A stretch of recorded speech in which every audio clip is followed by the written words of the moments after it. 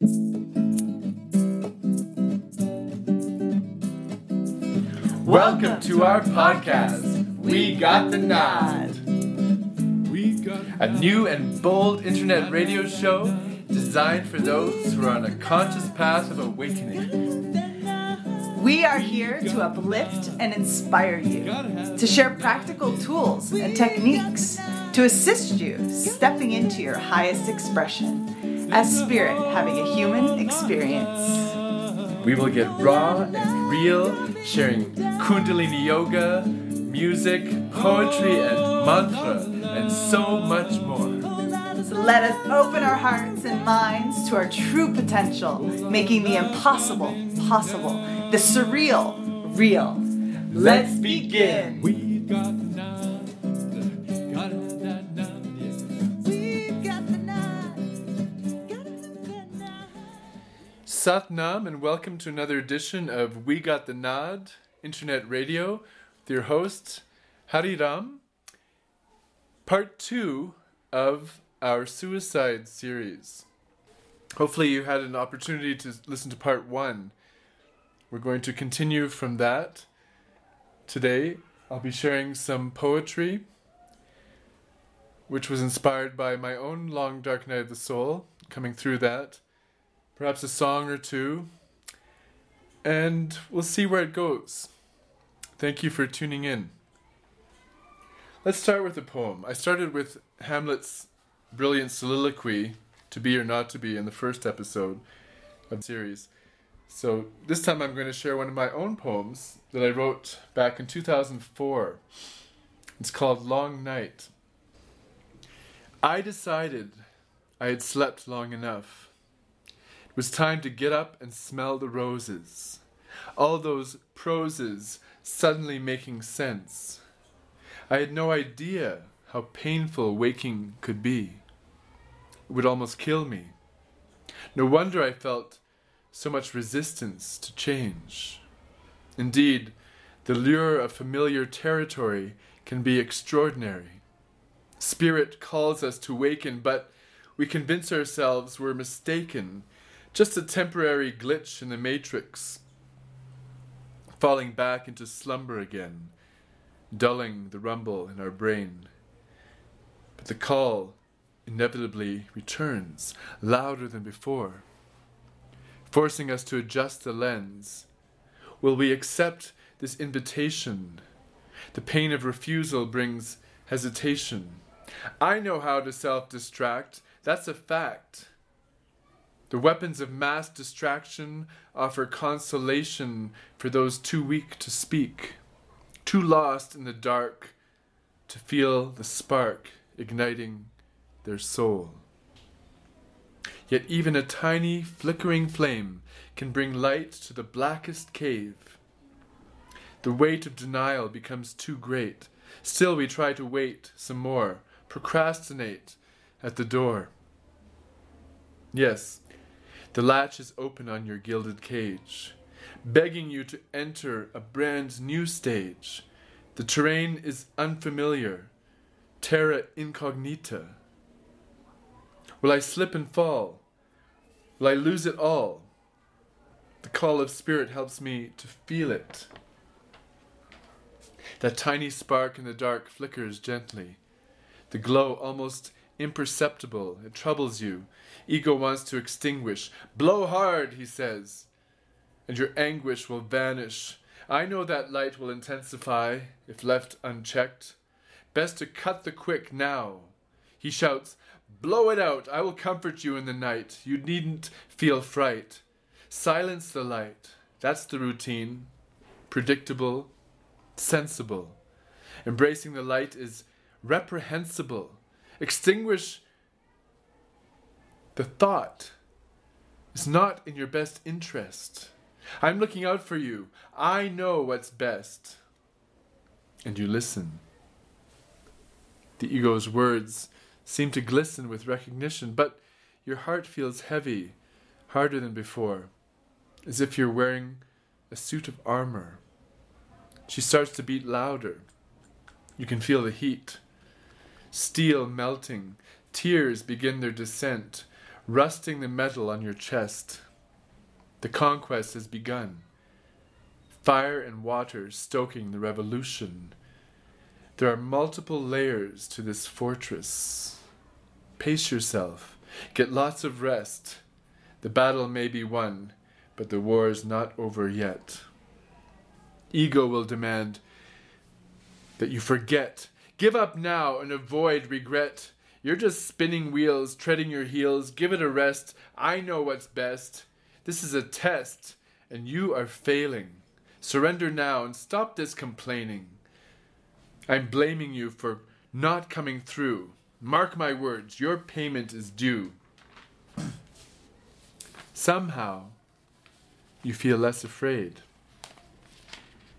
The ego's words seem trite, hackneyed. Perhaps he ain't the ticket to freedom. Maybe he's just plain fucking dumb. Perhaps you can laugh just a little, realizing the silliness of this enterprise gone awry. The time has come to say goodbye, sailing off into uncharted seas. It doesn't seem so easy. In fact, you may feel a bit queasy, but that's a good sign. It tells you you're aligned with divine guidance. Yes, this is the dawn of a new romance between you and God. The universe is asking you to get involved with the job of love. Ego interrupts again. What on earth are you thinking of? Are you really going to fall for this crap? Then you truly are a sap, because you is going to fall far and hard. Hell is calling for your head. Don't blame me for improper warning. You are hereby given notice. Death is about to come storming. The heart responds, let it rain. Let it rain. Hell and damnation come this day. I will pray for salvation all along.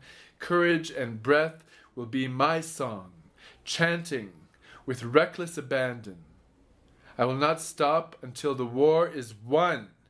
When we are one, one love so strong that nothing, absolutely nothing, can bring undone. Satnam.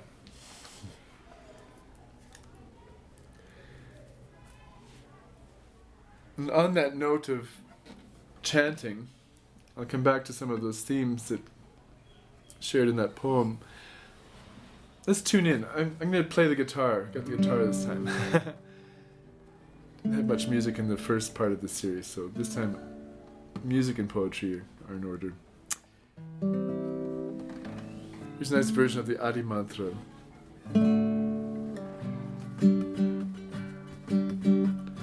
Om Namo Guru Dev Namo.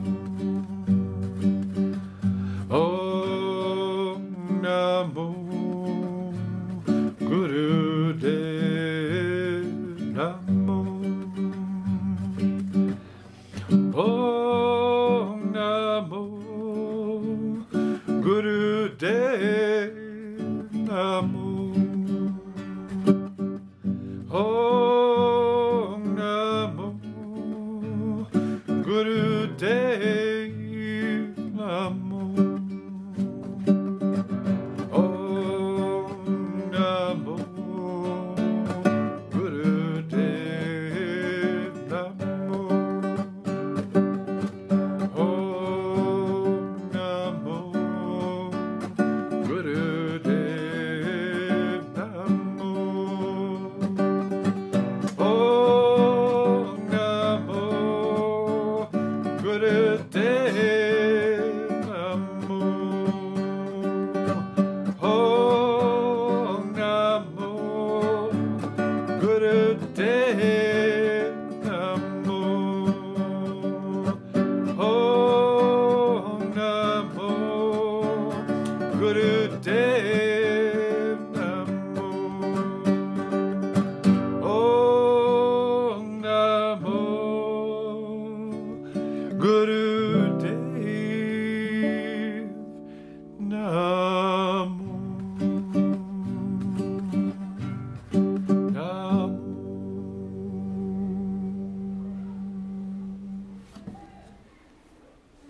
might hear some sounds from the school nearby. The children are in school today. And as children are apt to do, they sometimes make sounds with their voices. Good teachers they are. They know how to emote, how to express raw feelings without any censorship. This, for me, is one of the keys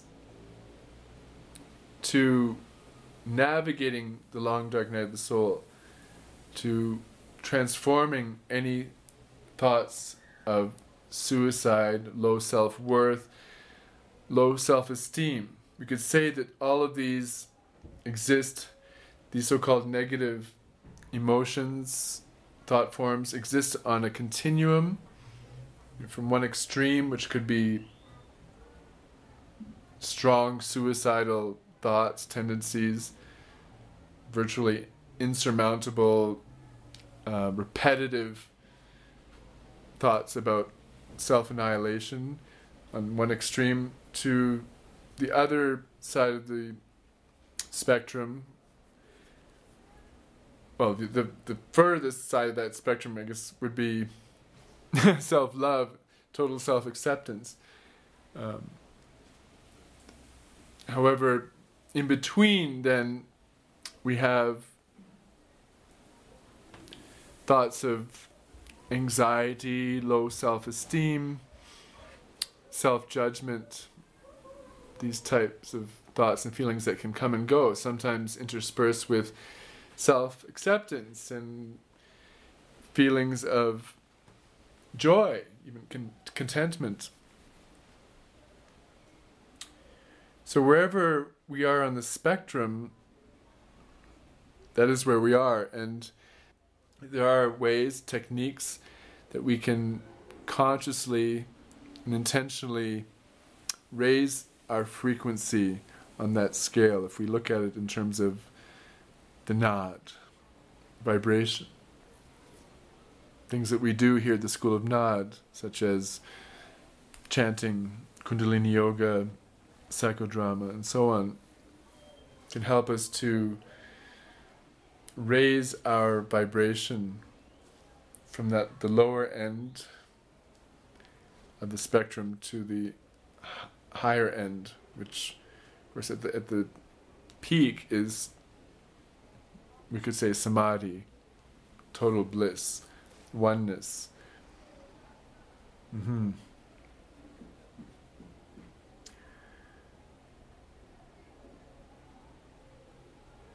So coming back to suicide causes, why is this part of the human condition? Why is it potentially at the very core of the pain story? What prompts any thoughts of suicide? Well, I just touched on it just now, which is about separation, this feeling of isolation, separation from the whole, from our community, from nature herself, from the cosmos, a sense of, I believe, a false sense of being an island in a vast sea. And sometimes, as I mentioned in the first part of the series, knowing this, having some awareness of consciousness and oneness, these esoteric teachings, can be, in some ways, more of a challenge, more of a detriment when we don't feel it, when we are not seemingly able to connect with that consciousness, that oneness.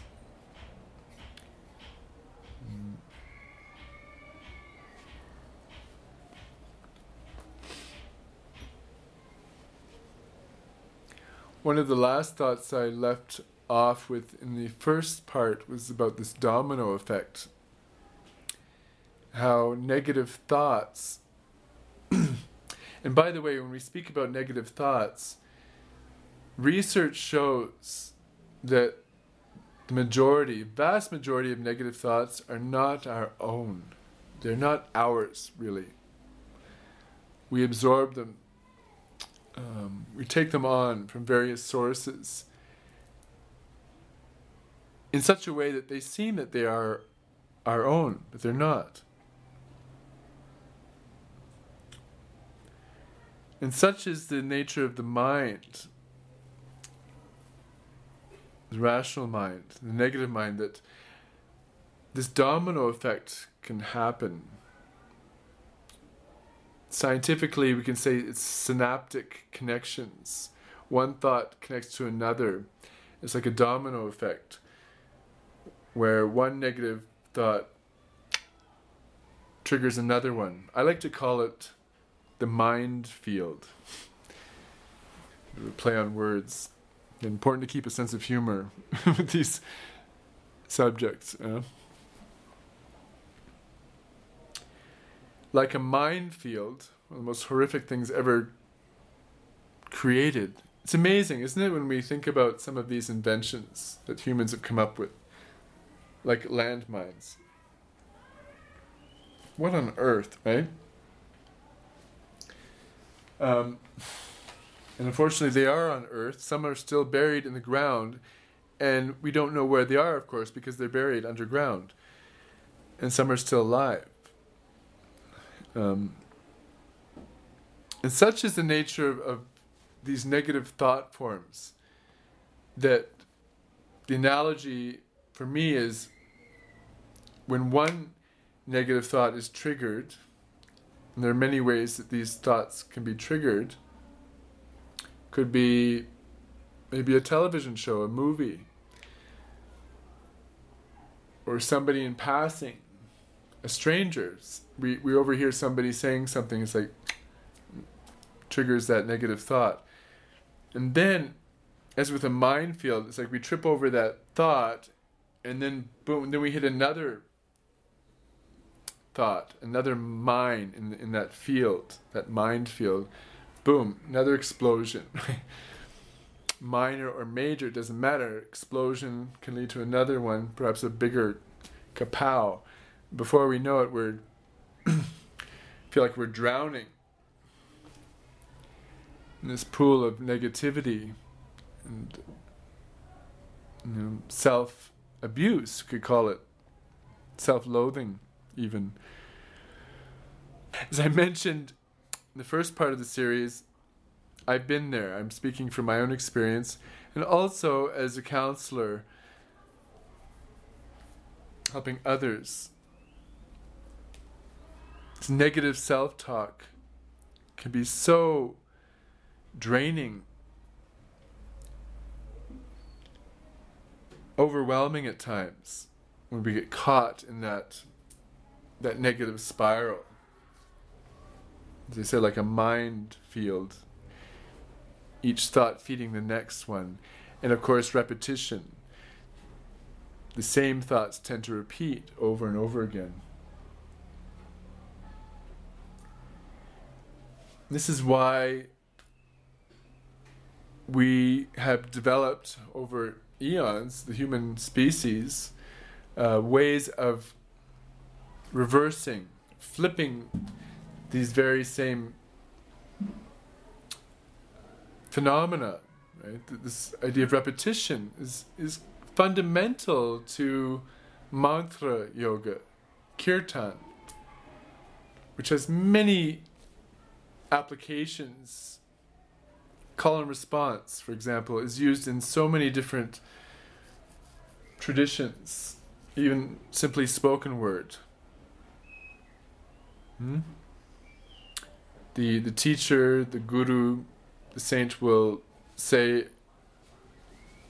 a sentence, it's a group of words, and then the students, the disciples repeat, and on they go.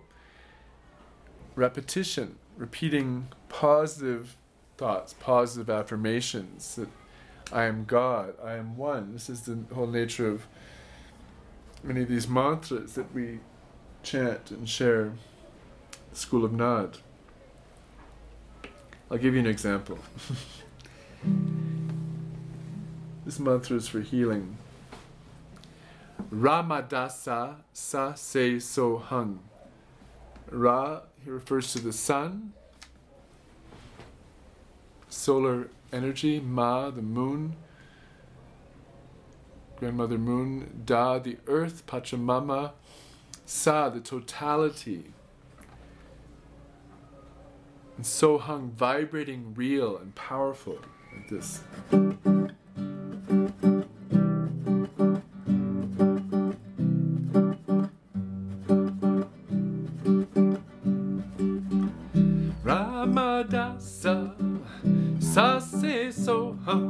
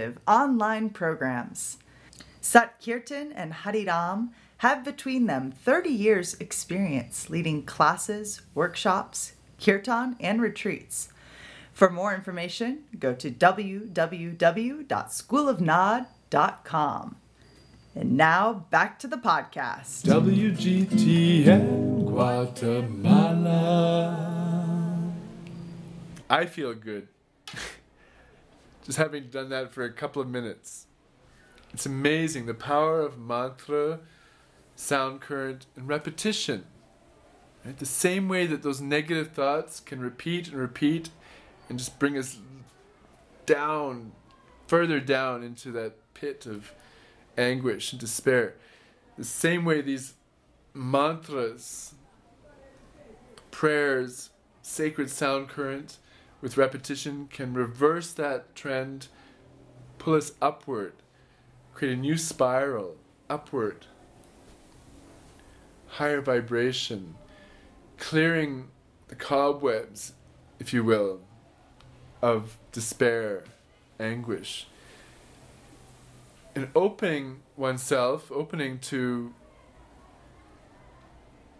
higher vibration, to light and love, peace. I'll share another poem that I wrote in around 2004, 2005. I'm going to mention a few films. I mentioned a couple in the first part of the series. I want to touch on a couple more.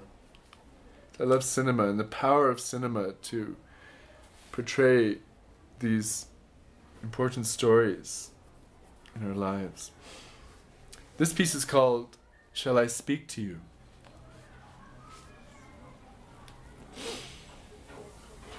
Shall I speak to you of family and those guarded, hidden secrets? Shall I speak to you of silence, forced upon innocent children, too young to understand the consequences? Shall I speak to you of young adults, emotions blunted by years of neglect, stumbling through life, trying to find purpose? Shall I speak to you of pain, accumulated through years of self-imposed, compulsive, obsessive, mind-numbing, distracted distancing? Shall I speak to you of premature death? Spirit leaking through the open faucet of forgetfulness, physical body withering under mounting pressure, the burden of life overwhelms until you fall into the long, dark sleep. Or perhaps there is light in the tunnel. Perhaps there is hope. Shall I speak to you of innocence, conceived in childhood, revived in that still dark moment of desperation, when life seems bleakest, when we've hit rock bottom, a door appears?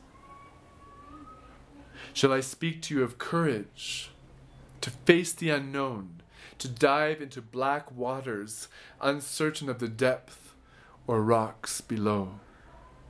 Shall I speak to you of faith, trusting in that unseen presence we buried in our dreams? Shall I speak to you of bliss, the possible indescribable isness of being, free of constraint, releasing the shackles of intimidation forevermore? Shall I speak to you of God? She is within you. She is you. And we are one. Shall I speak to you of oneness?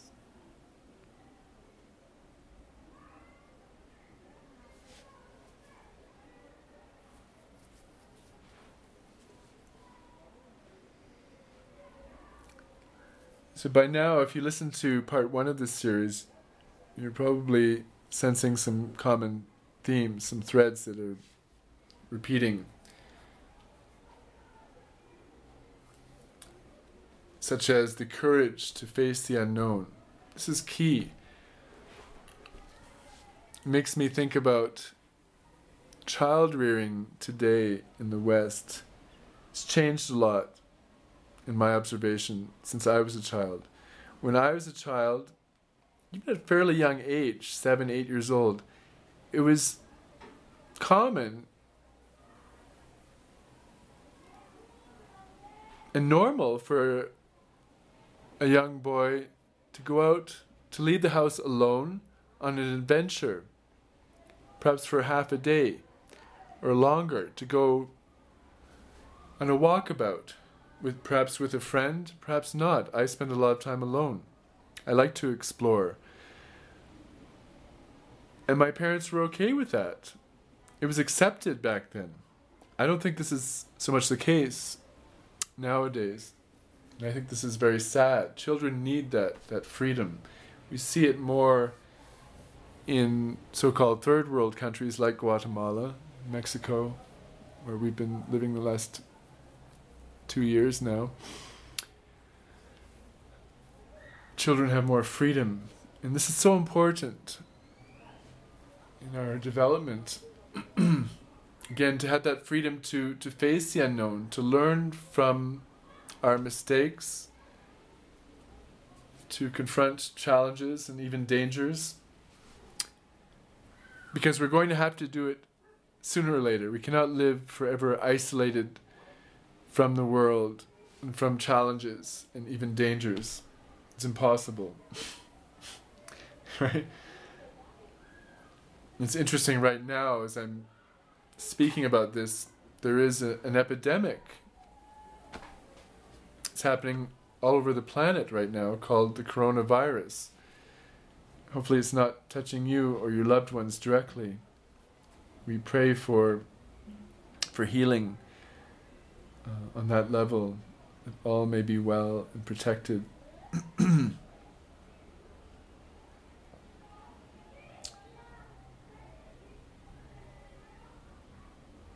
Innocence, this is part of the thing. I mentioned this in this poem that I wrote 15 years ago, plus innocence conceived in childhood. When that innocence is thwarted by well-meaning parents or adults, I don't see it as a good thing. Of course, having some judgment, some caution is good. Yet to thwart the innocence of a child, to make a child fearful, for me is not wise. Because as I mentioned in this poem, that innocence can come back to us in those moments, those still dark moments, those desperate moments. If we can reconnect with that innocence from our youth, this can play a very important part in healing and transforming the long dark night of the soul.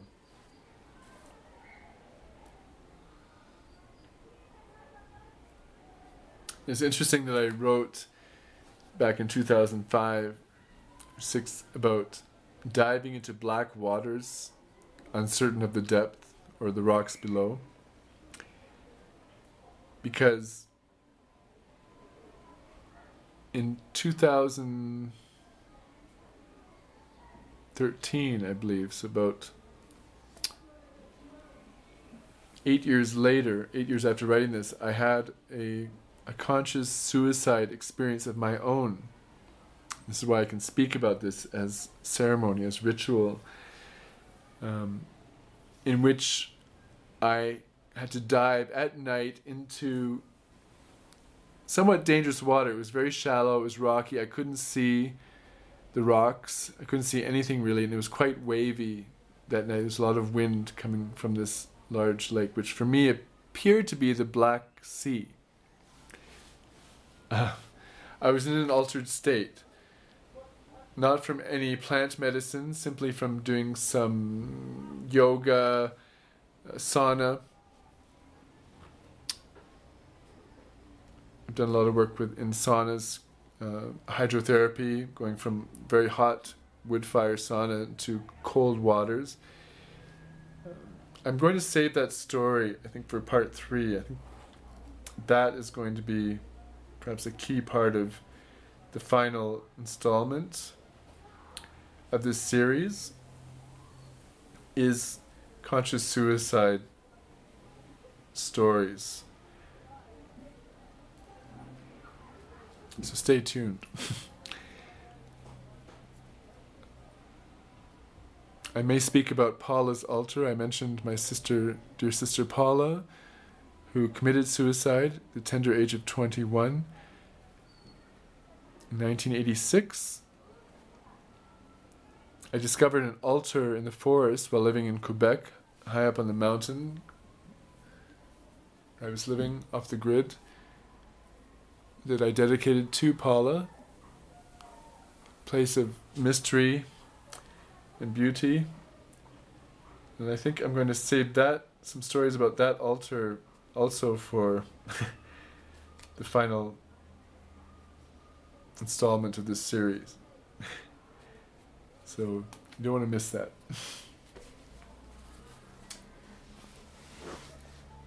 In the meantime, I'm going to try to keep this part 2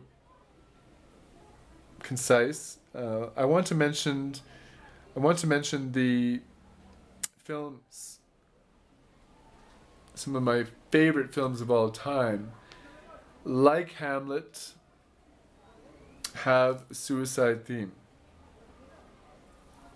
I touched on one in the first installment, which is Wings of Desire.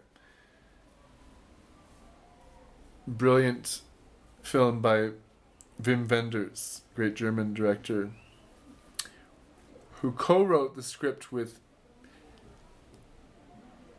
Peter Handke, I believe, is a brilliant poet, German poet.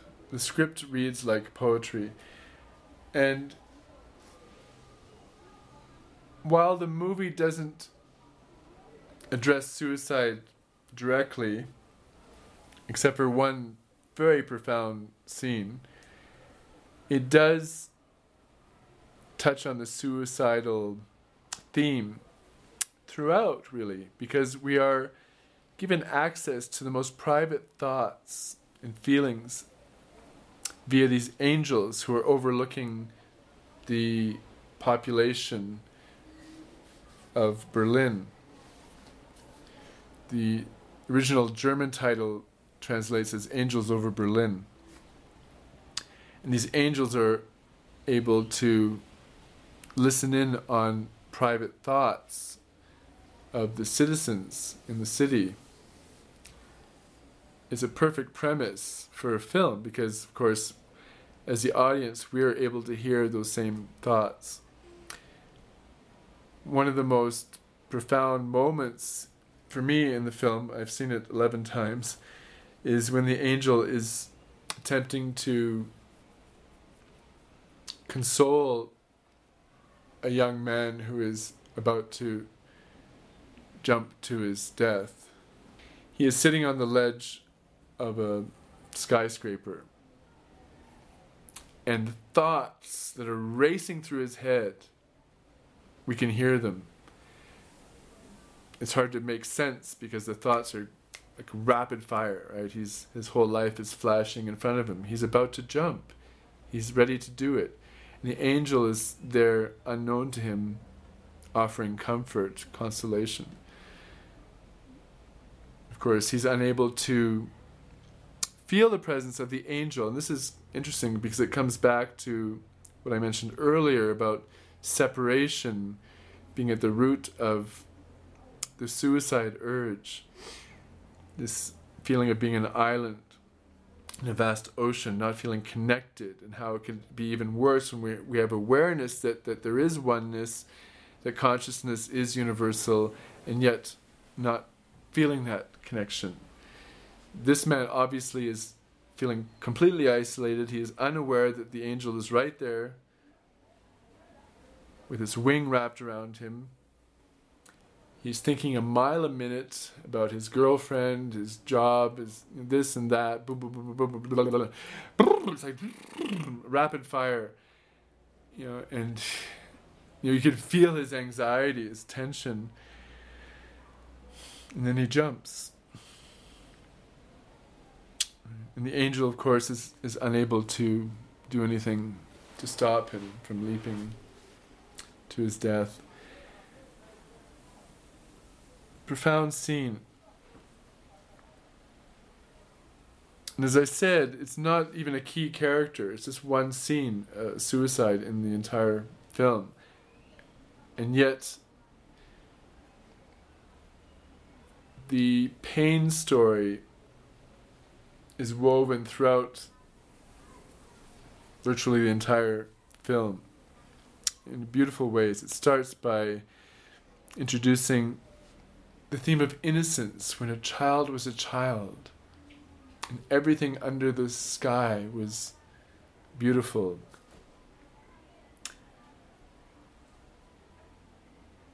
That lost innocence,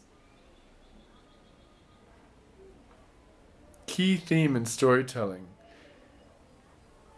Thus, in shamanic work, in our experience here at the School of Nod, how to return to that innocence,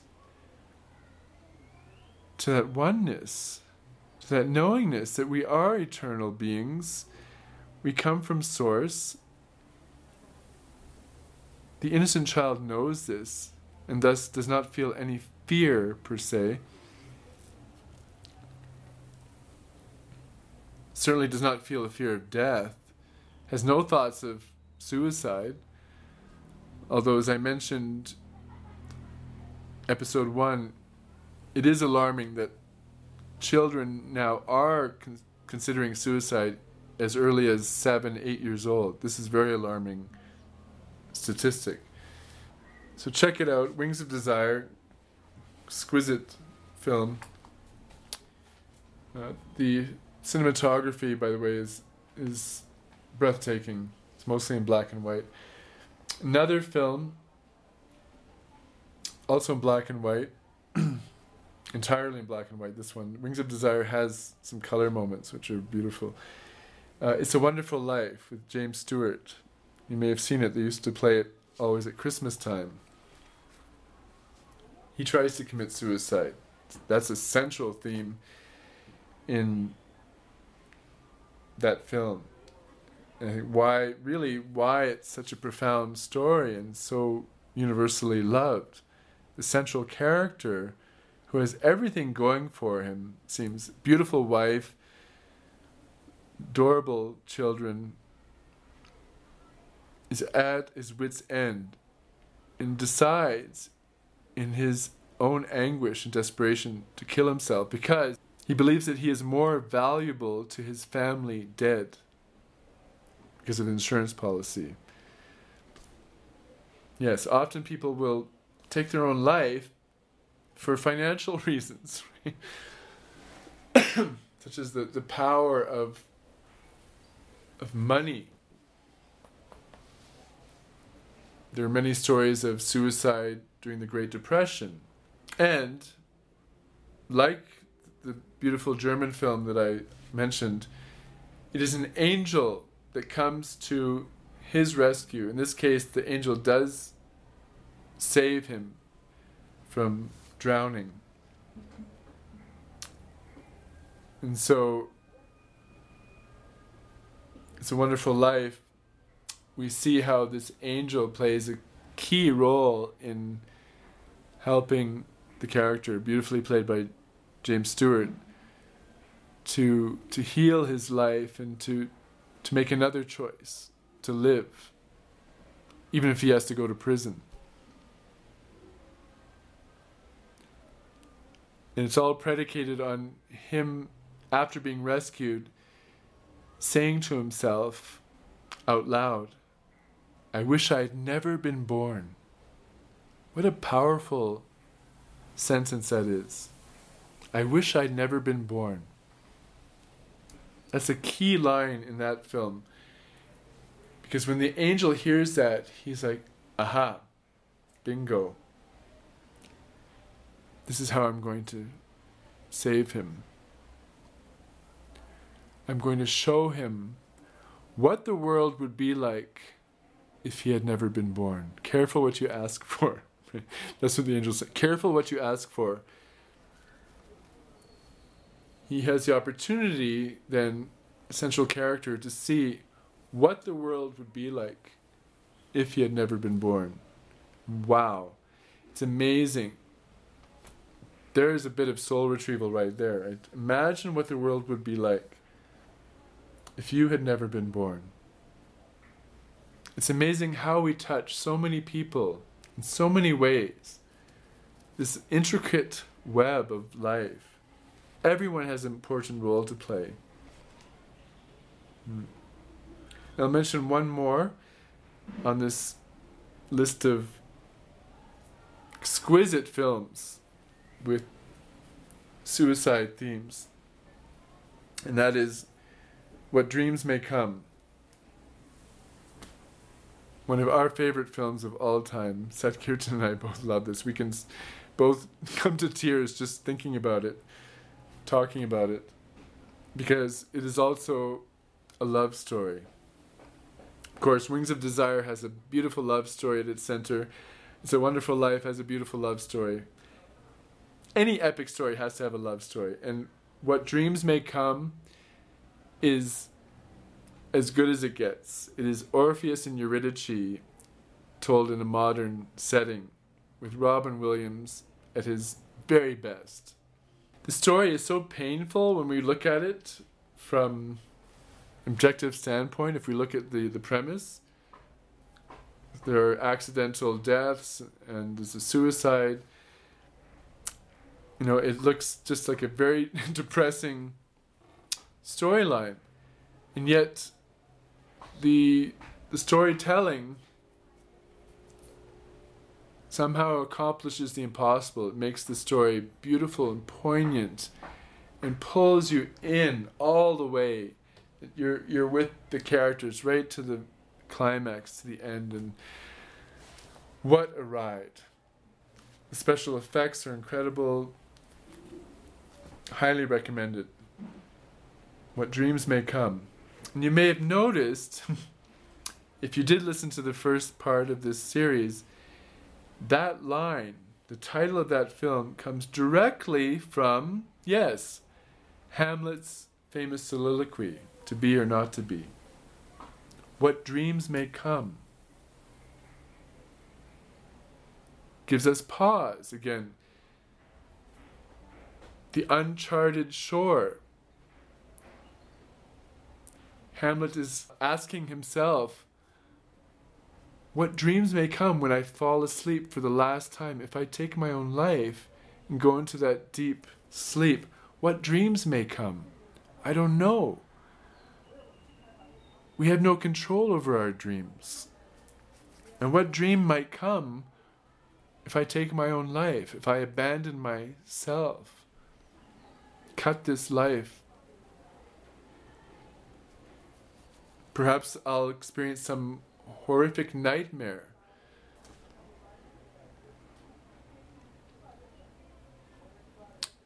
And if you've done any shamanic ceremony, I alluded to some in the first episode,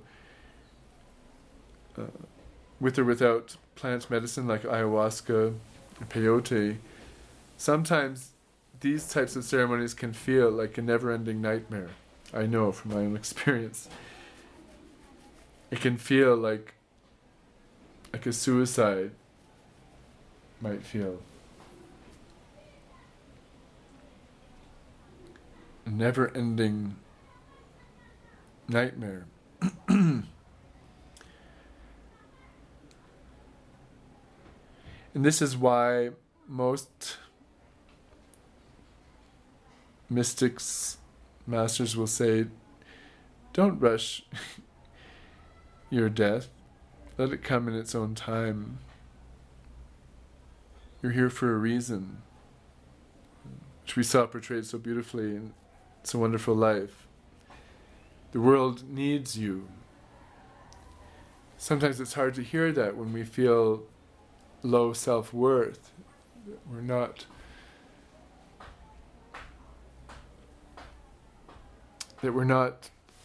being of much value in the world. It's hard to see the point, to see that we have a purpose. And yet we do. We all do.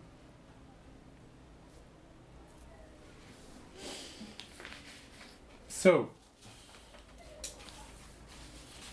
I'll finish with another piece that I wrote.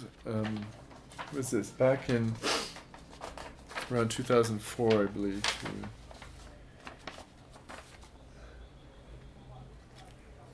It's a song. It was partially inspired by my sister Paula. Rest her soul. It's called Close Your Eyes.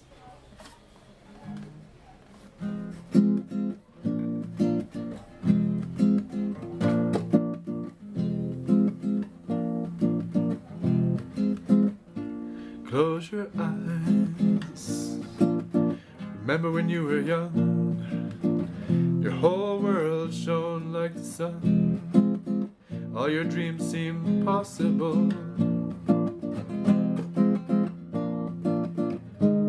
And parents and media started messing with your head, convincing you to be practical instead. Romantics die young and broke, they said. So like me, you may have opted out, choosing the psychedelic route. An audiovisual display so vivid that return to normalcy made you livid. Some of us died in their attempted journey outside the doors of perception, too stubborn to reside in a sterile situation. But some made it through with a broader sense of the interdimensional truth pervading all existence. We now knew there was more, much more than meets the naked eye, and our thirst for awareness grew as each day passed by.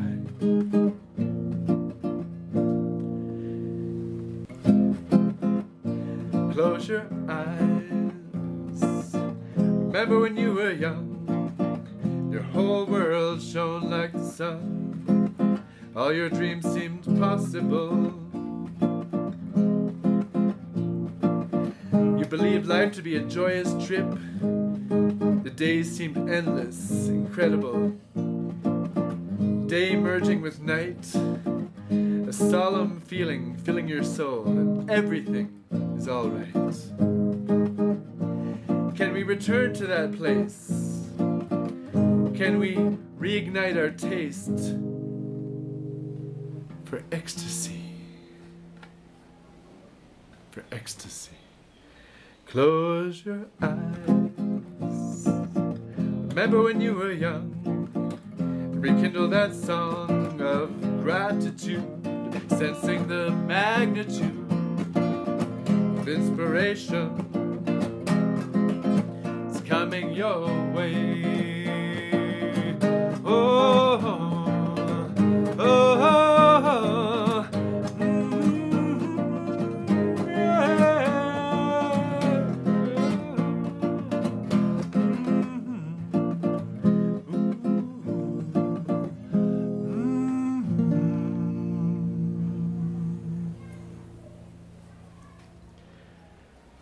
Close your eyes. When we chant mantras, we like to do so with the eyes mostly closed, eyelids just slightly open. The eyeballs are rolled up and back towards the brow point. So basically the eyes are closed. We're connecting to the soul. Turn the eyes up and back, we ignite, activate the third eye. Say the eye of the soul, Ajna Chakra.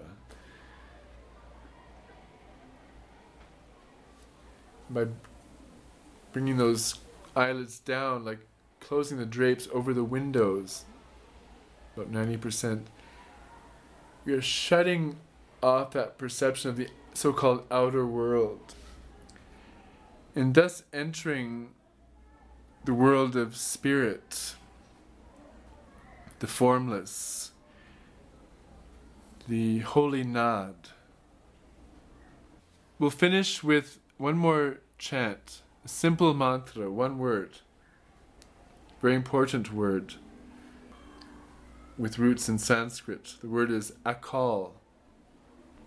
Akal is the word that we chant when someone is passing over to the other side. We chant this word at least 5 times to give assistance and support on that journey across the divide, which can be especially helpful when a suicide occurs. Often the soul is not ready for that transition. I will also chant a call 5 times when I pass an animal that's been killed on the roadside for the same reason. So I like to bring my hands to the heart, again with the eyelids closed, connect, to feel that oneness. Akal means eternal, timeless, deathless. Feel it, sense it, taste it. Then inhale to begin. Hakal.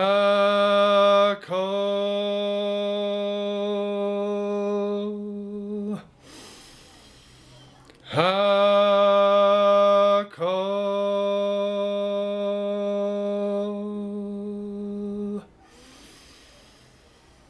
Hakal.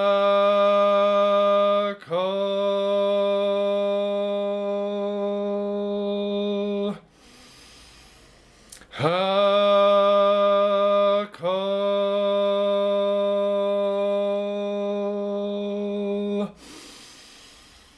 Hakal.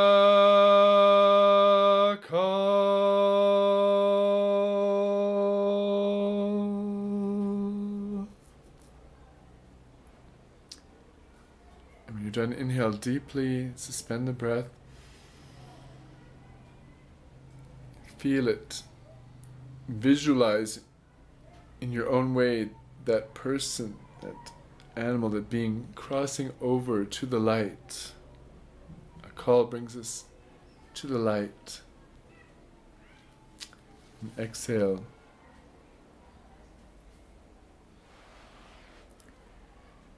So again, in closing, we'll welcome you, the listener, to give us some feedback, any comments, questions that you may have on this subject, this important subject of suicide. Perhaps you have a story to tell. If you have a story to tell on this theme, we might have interest to bring you on the show, to interview you for a future podcast. We're here for you. So in closing, I'll remind you that the final episode of this 3-part series, I will talk more about conscious suicide ceremony, my own, and perhaps those that I facilitated for others. And I will speak about Paula's altar, the mountain altar in the forest. Some beautiful stories, so please stay tuned for part 3 of this series. We'll close with the Longtime Sun song, which again is about the light, going to the light. If you want to sing along, you might want to bring your hands again to heart position, prayer position at the heart.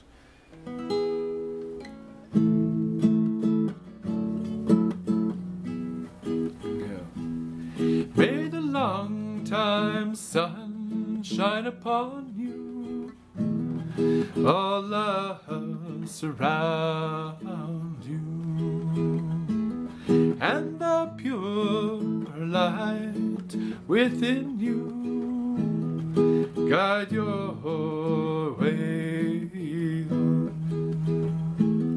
May the long-time sun shine upon you, all love surround you, and the pure light within you guide your way on.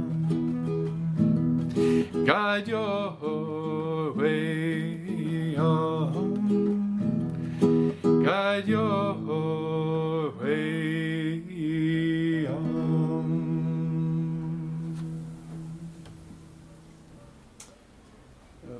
Receive a deep inhale and chant with me Satnam. Satnam.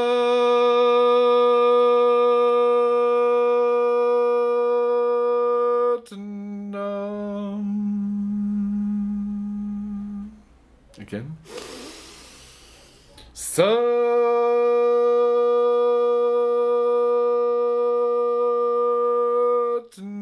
Nam.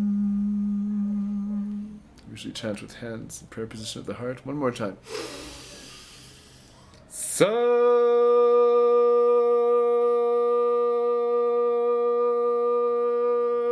Nam. Inhale deeply, suspend the breath. Feel the light within. Feel that light expanding from the center of your heart, the center of your chest, expanding outward, enveloping your entire being. A sphere of golden white light. Let it expand even further, creating a heavenly space all around every direction. Exhale. Blessed be. Thank you again for being with me on this podcast. Look forward to our next shared experience. Sat Nam, blessed be, Waheguru. Thank you. We thank you for tuning in. Please make sure to subscribe so as not to miss a single episode. We depend on you, our listeners, to build and expand our audience, to share the nod. So, if you like what you hear, please do not hesitate to share with your friends, family, and community. Sat Nam. All our love all around. All our love coming down.